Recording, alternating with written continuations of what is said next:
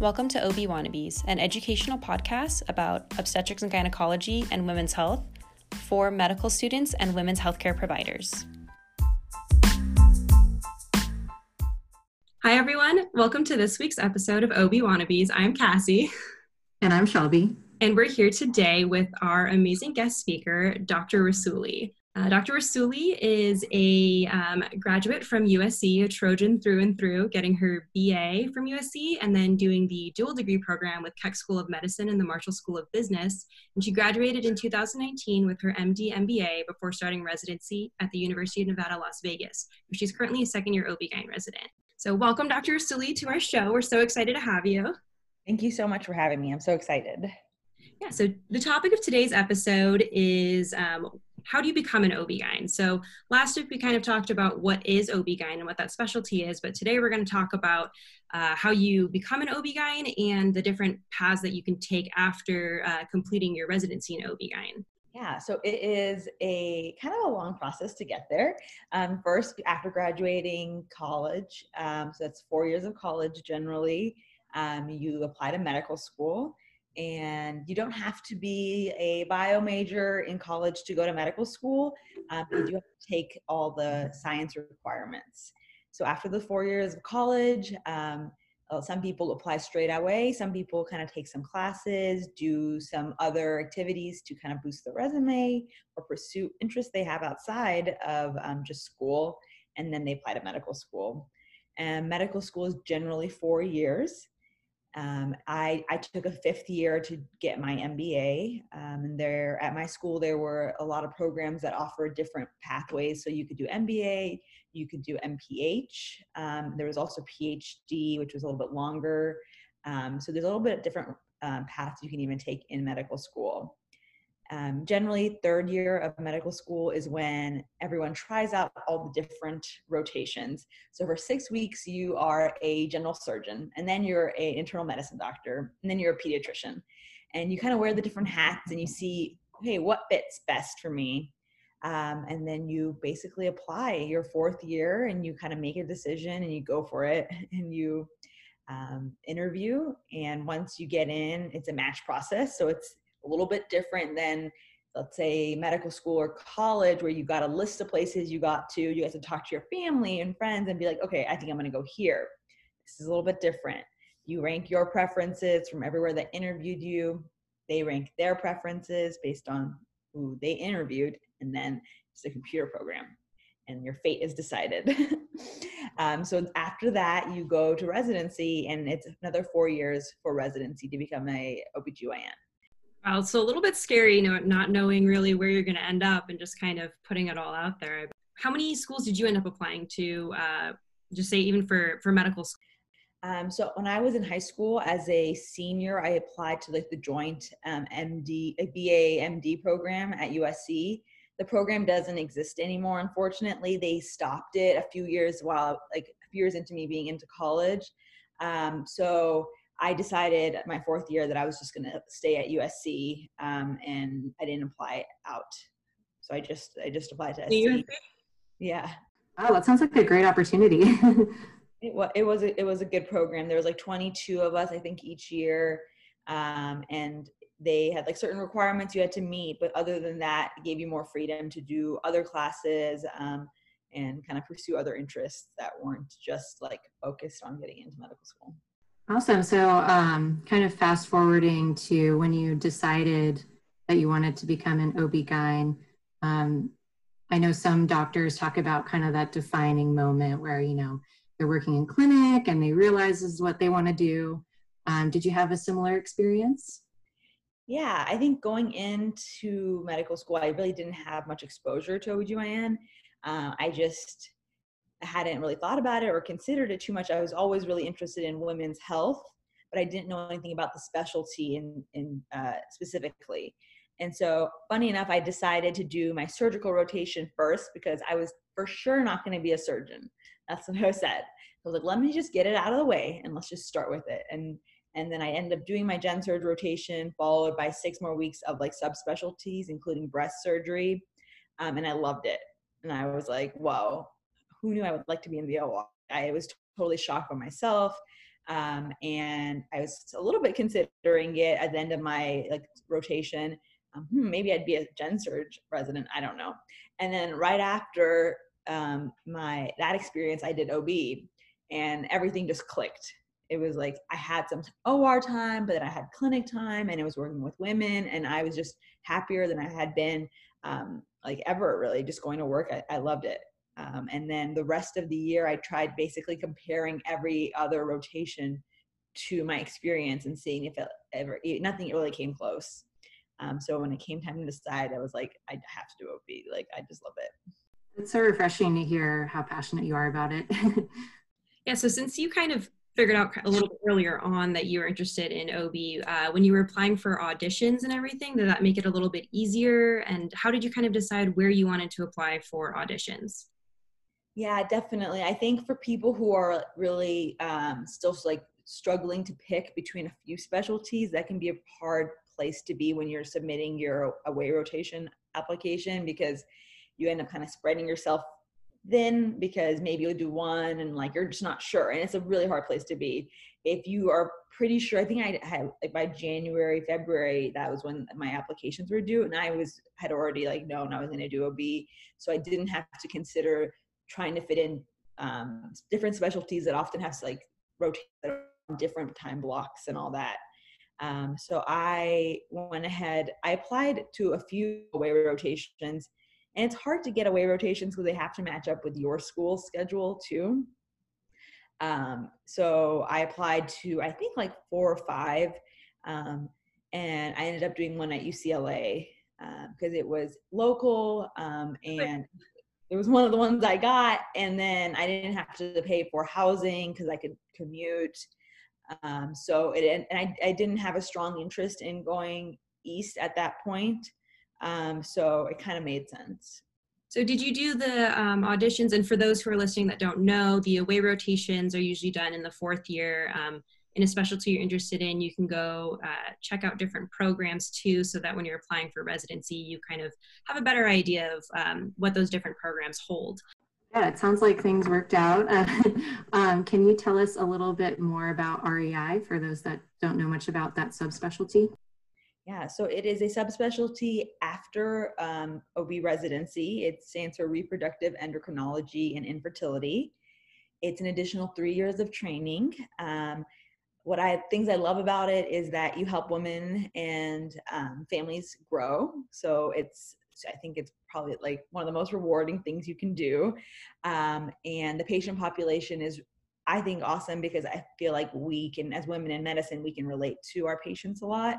A lot of times they're women who chose to pursue their career and didn't have children, early on, and now they're having a little bit of difficulty, and now they're looking for help. So I love that about it. There's still surgery in REI, but it's more a little bit smaller cases, like myomectomies, hysteroscopies, rather than say hysterectomies. And lots of in-office procedures. You do egg retrievals, lots of ultrasound, clinic. So it has a lot of everything.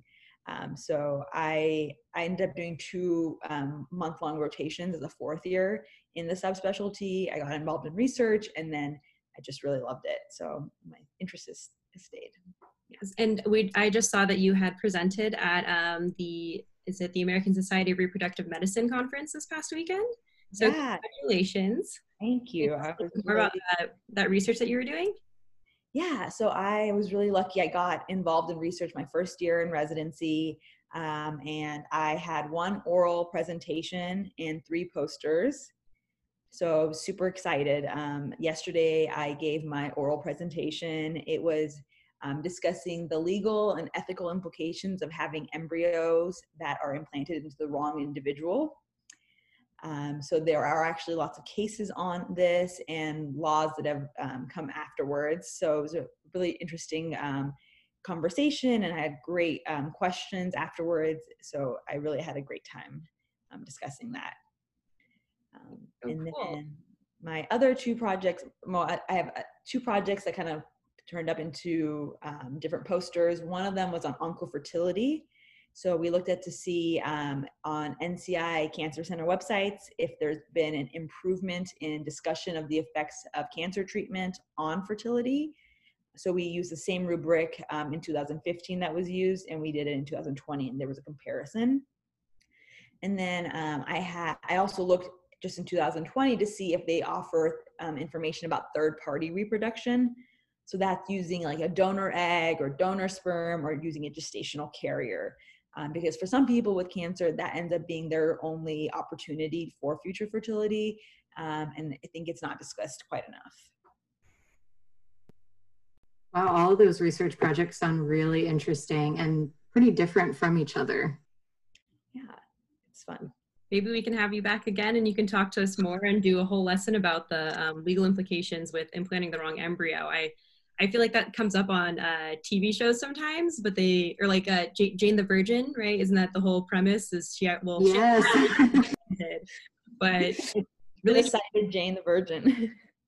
To hear more about what exactly the laws and everything that happens around that and what happens in real life rather than just a TV show. Of course, I'd love to. So you're talking about doing the fellowship, which would be 3 years after with REI, and there's so the 4 years of residency, and then after that you apply for fellowship. Are there any other fellowship opportunities within OB-GYN that you can do after? Yeah, I think we have awesome fellowship opportunities. So the other great one, there's so many good ones. So maternal fetal medicine is high risk pregnancy.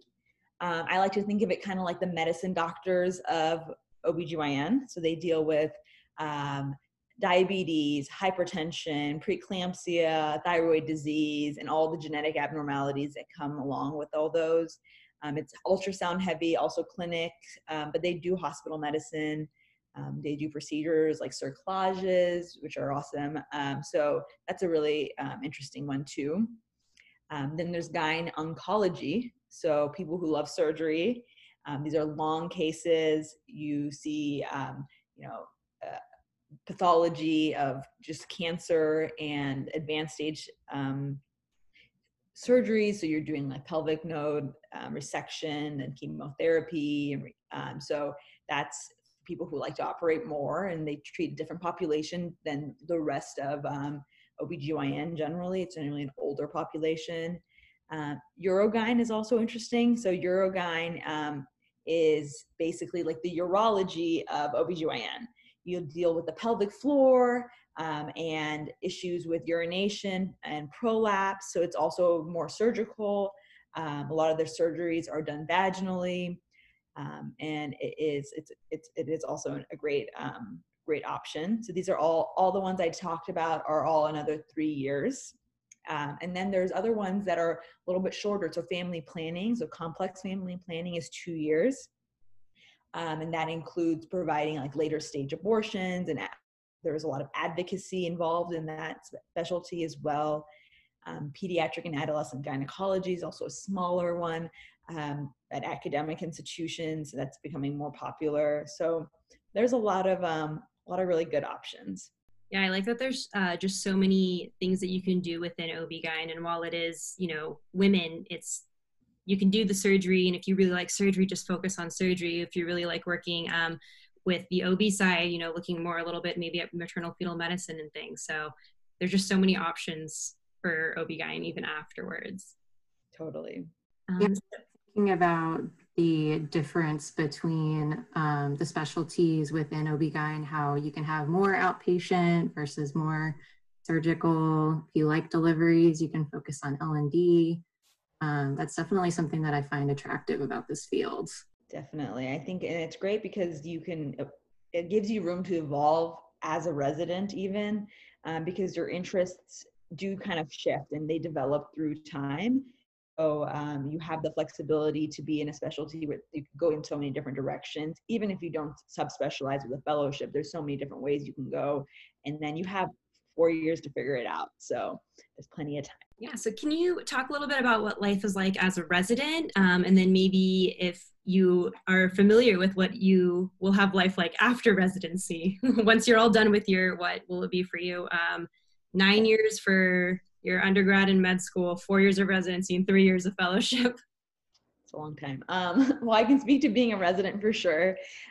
Residency, you work hard, but it's super fun. I'm a second year, so second year is probably our toughest year in terms of call schedule.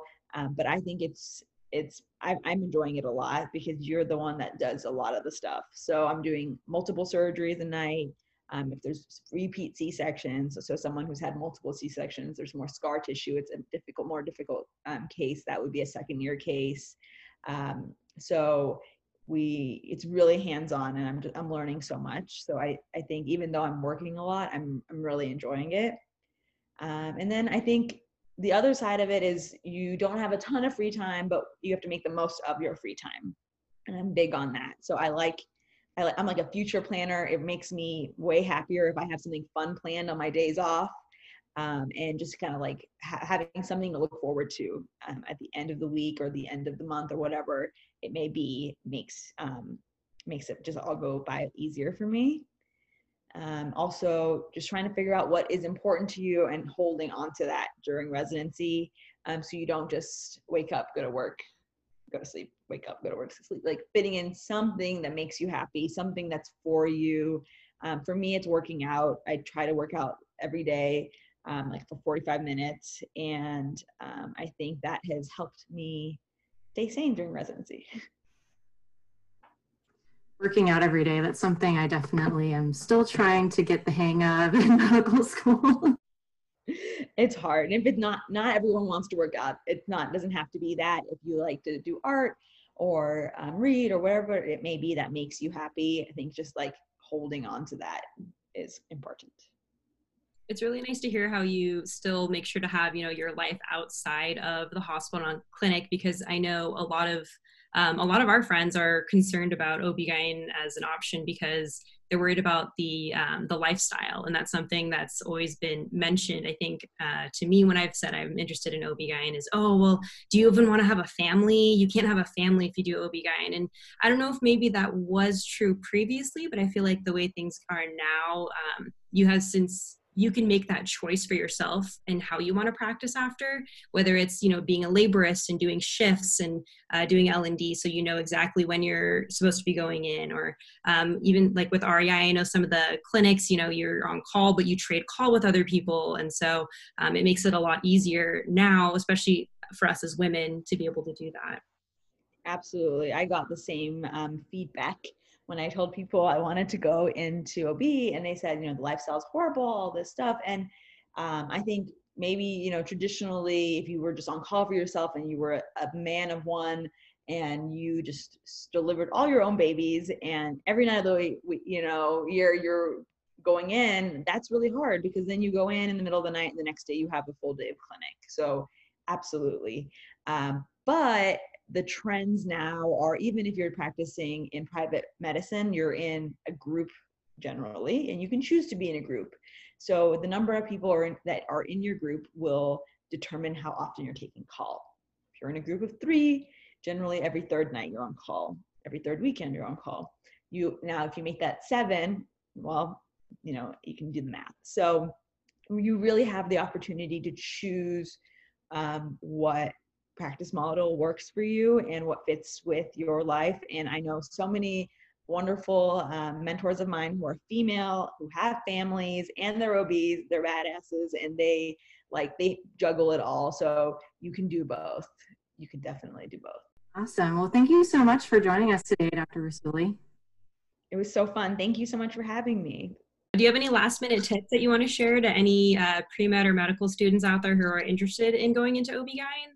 I think if it's something that you truly are happy to do and you can't imagine yourself being happy doing anything else, give it your all and it's going to be worth it. All right. Well, thank you so much for being here with us today. We're really grateful to have had you, and can't wait to hear more from you in some future episodes, learning more about some REI things. Awesome. Can't wait. Thanks, guys. Thanks for joining us for this week's episode of OB Wannabes. You can follow Dr. Rasooli on Instagram. Her handle will be in the show notes, at Melody Rasooli MD. Join us next week as we talk about the Well Woman exam. We can't wait to talk with you next week.